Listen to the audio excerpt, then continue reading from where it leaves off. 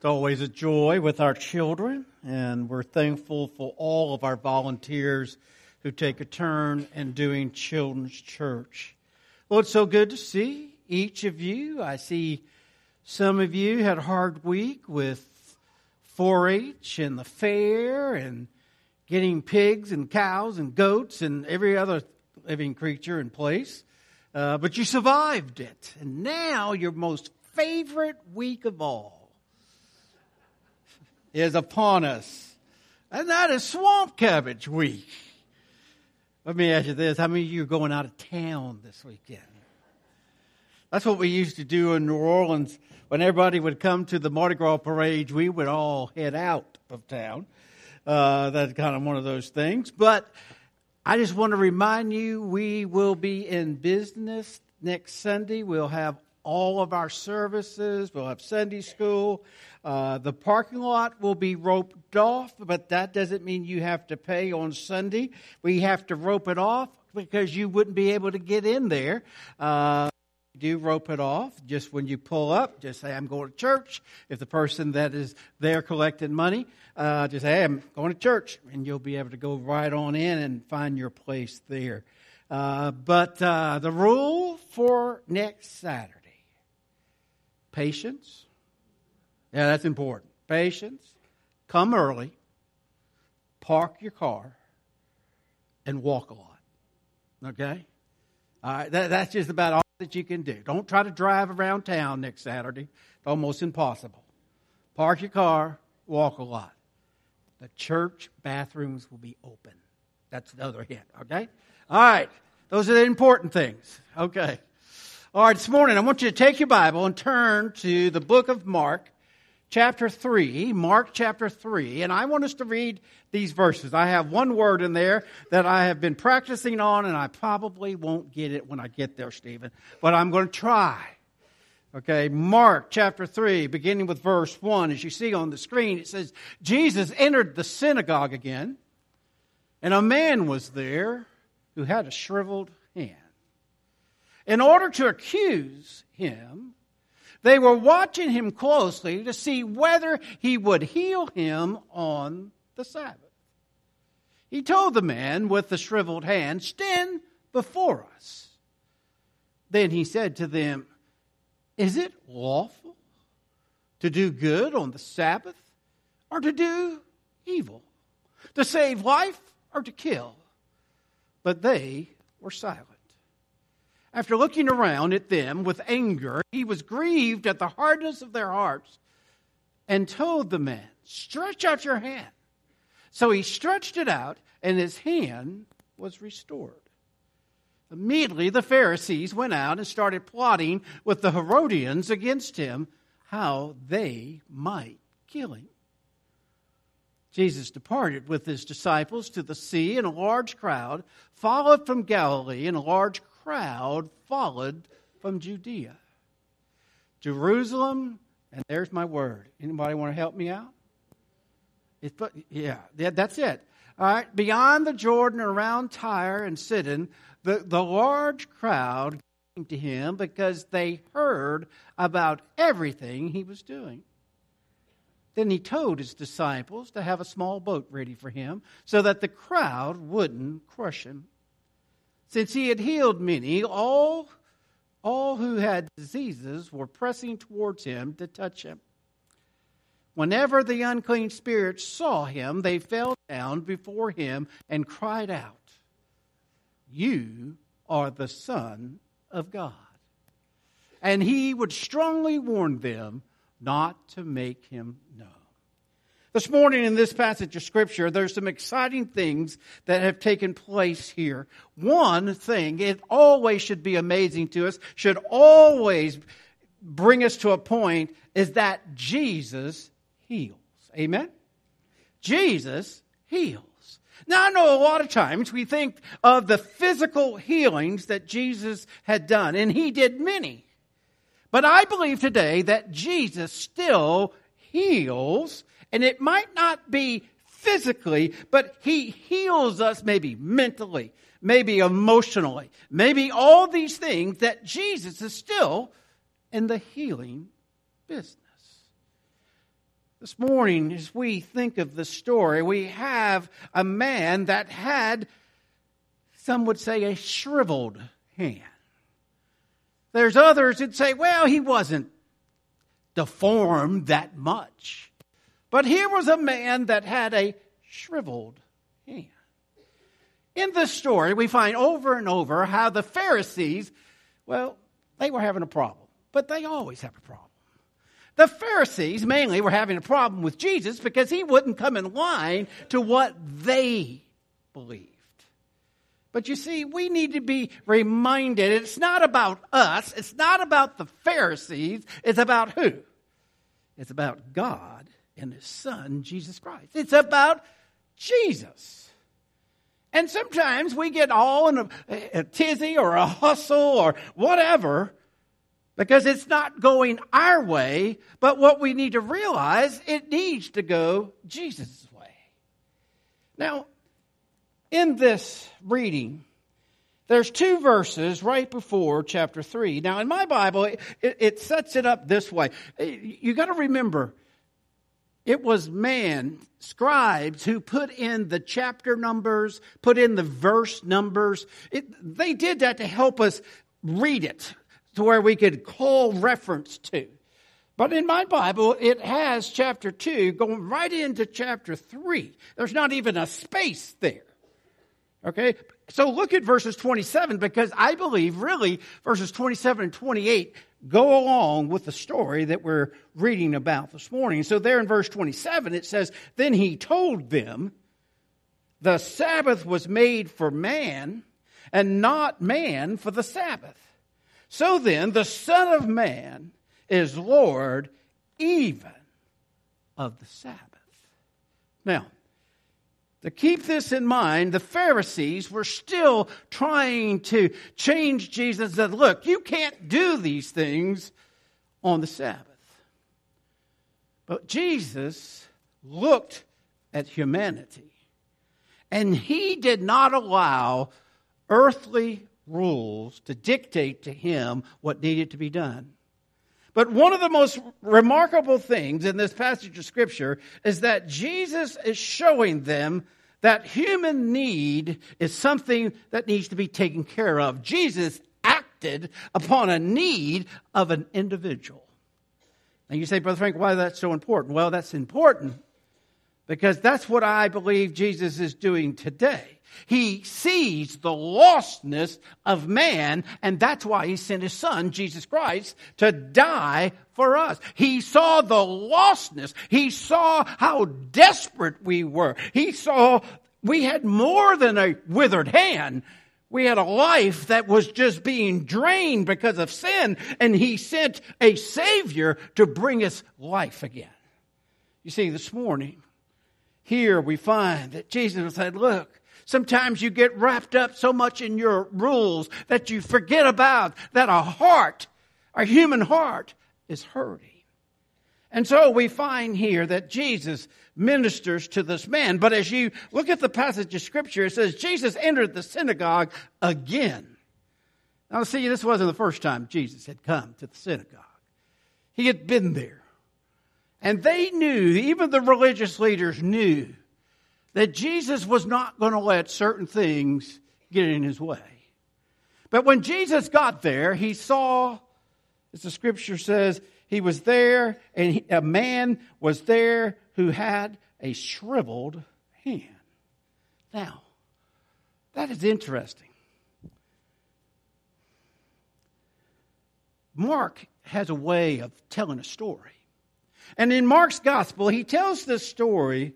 Here was the man with a withered hand in church. Now you'd say, well, Brother Frank, what's wrong with that? There's nothing wrong with that. But have you ever heard the phrase, hopefully no one has said this to you, what are you doing here? I can't believe you came to church today. You see, there's something about human beings that sometimes we forget about individuals. Sometimes we think the church is for all those that are well. But the church is for the sick. But sometimes if they come in and they're too sick, we kind of go, well, what's wrong? Why are you here? Well, praise God, they are here. And so we need to realize that Jesus is in the healing business. And when someone is sick and they come to church, we shouldn't ostracize them. We shouldn't make them feel uncomfortable. We shouldn't make them second guess why they're here. We should say, man, I am so glad to see you. Won't you come sit with me? Jesus heals. But another reason I believe that this man was in church that day, it wasn't so that he could get healed per se, but that the religious leaders invited him because they wanted to put Jesus on the spot. Now, you think about this. Religious leaders invited the paralyzed man they had the hand, shriveled hand, not to help him, not to encourage him, not to bring a healing upon him. They invited him so he could be part of the plot to trick Jesus. Now, is that someone you want to be your best friend? Do you want religious leaders that they don't really care about you? They're not concerned about you. They just want you here so they have a means to the end to get to what they wanted. Sometimes we wonder why some people we invite to come to church don't come with us. Because they wonder deep down, why are they being invited? We need to see that people need to realize that we have an honest openness. And we bring them because not that we're better, but that we want them to experience the healing of Jesus Christ. And they need to see that we're genuine, and they need to see that we're real in that. And so here we find that the man with the shriveled hand was there.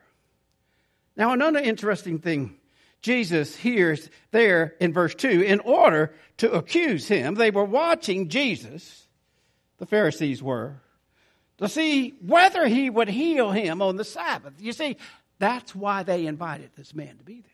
But look at verse 3. He told the man with a shriveled hand, stand before us. Now, Jesus told the man, stand before us. Stand before us. You know, when I read that, and I've read it over and over, one of the things, when the man stood there and he stretched out his arms, it was obvious he had a need. Obvious he had a need. You know, one of the first things you find in recovery of an addict is that they have to admit they have a need.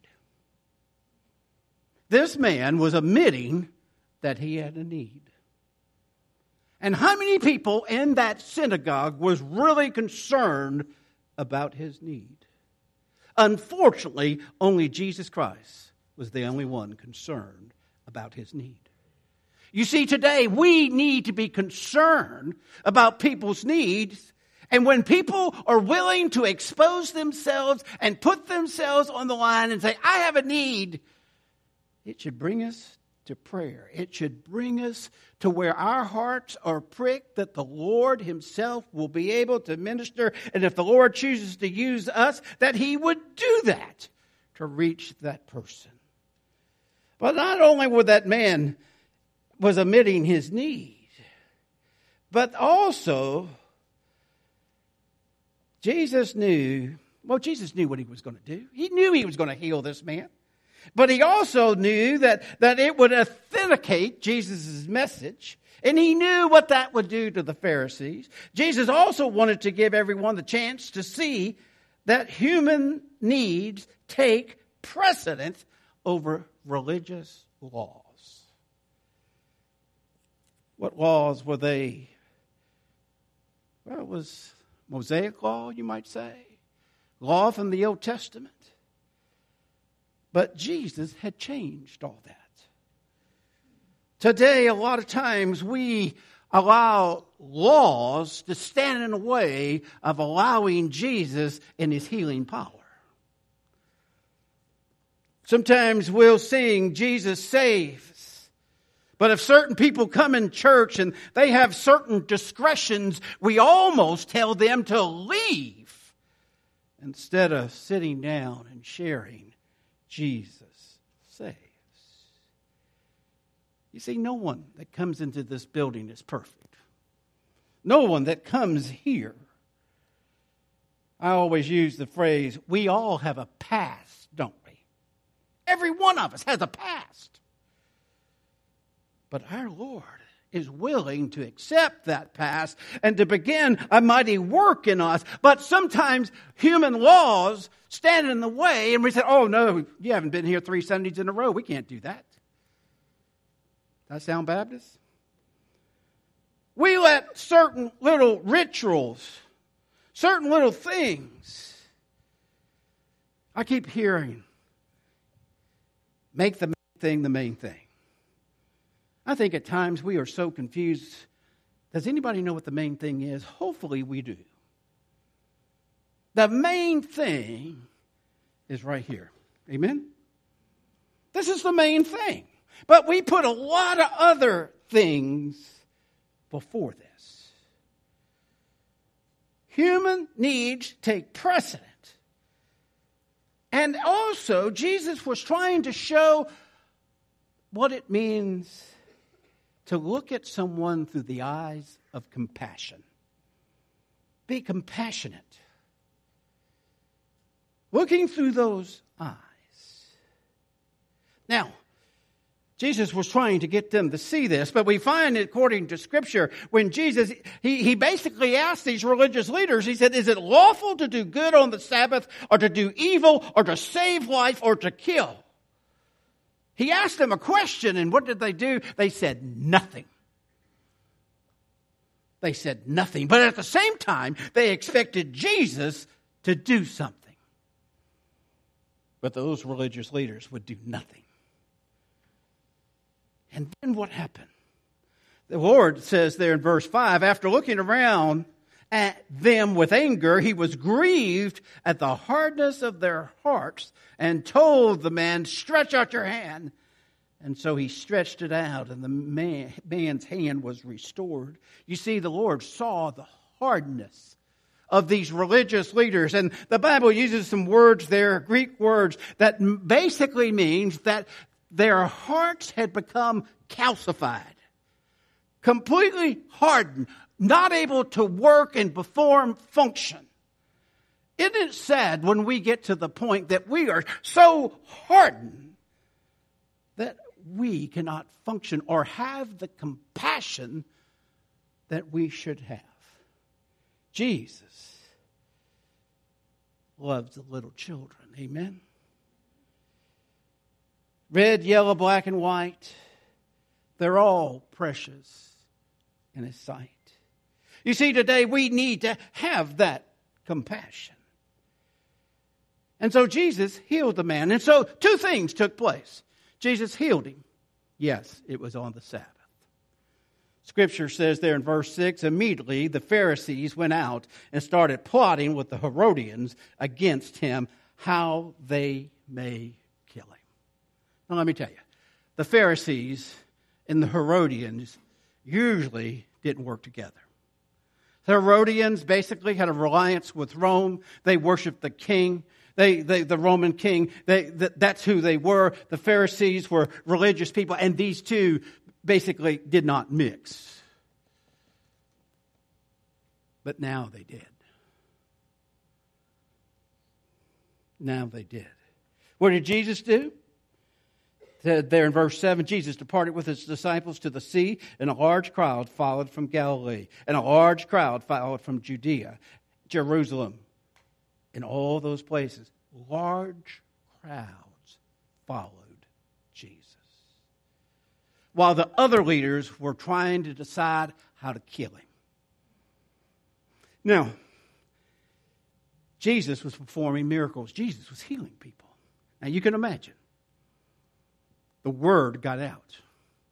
The crowds were huge. People were following Jesus. And Jesus had told his disciples, look, go ahead and get us a boat, because as they press us against the sea, we can get in the boat and go offshore a little bit, and they won't be upon us. You see, Jesus knew that many of them were coming to be healed. Many of them were coming to be healed.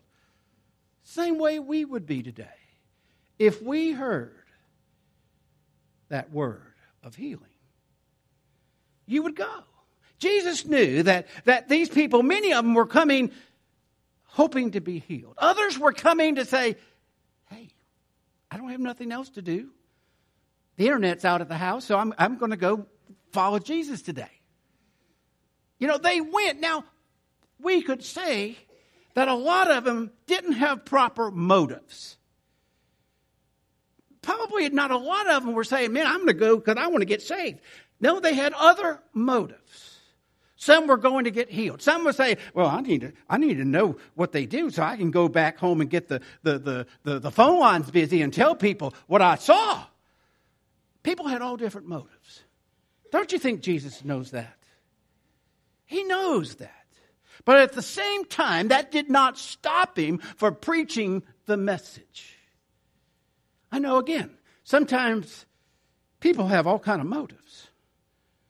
People might come to church. Well, why are you here? I've seen you. Well, of course you have. See, we're saying, I know your motives. Well, we've got to be careful in judging people. We've got to be careful in doing that. Because what we're doing is repelling. We're pushing people back. Jesus knew that there would be a lot of people coming. And he was even prepared for it by having this boat ready so he could push off a little bit and be able still to preach without the people coming over him. Do you think everybody that went to a Billy Graham crusade went with the right motives? I could tell you story after story of people who brought other people to Billy Graham's crusade, and they were bringing other people, and they didn't even think about getting saved, but the Lord spoke to him that night. You see, people sometimes do come with different motives, but that shouldn't matter. And so we find that Jesus preached to them. But here's an interesting thing in verse 11. Whenever the unclean spirits saw Jesus, they fell down before him and cried out, "You are the Son of God." You see, there were a lot of other people that couldn't come to that realization.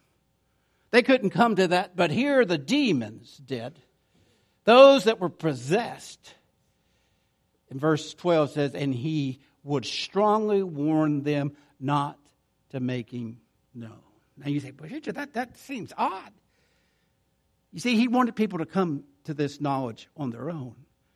And he knew that all this would make a frenzy to even come upon Jesus, even more. But he was preaching. And he was there to heal people.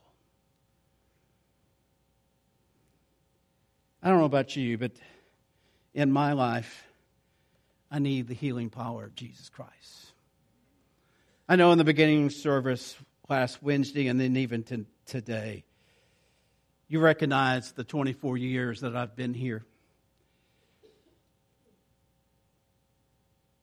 In those 24 years, and I don't mean this, those 24 years have been great. They've been wonderful years. We've had our ups, we've had our downs. Some of you, I've noticed, Martha Ray, have been here longer than me. Miss Linda, we can go down the list, couldn't we? You know, some of them have been here 50 years, where I've only been here 24 years. Yes. A long time. Now, we're human beings, and we get caught up sometimes in these habits or these, I'm talking about myself, rituals, that this is the way we do it. And I'm learning, even at this age, I'm learning that sometimes we put more emphasis on these what do you want to call them? How we do things. And we forget what Jesus is doing. We put more emphasis upon certain things and we forget about that Jesus saves. Jesus heals.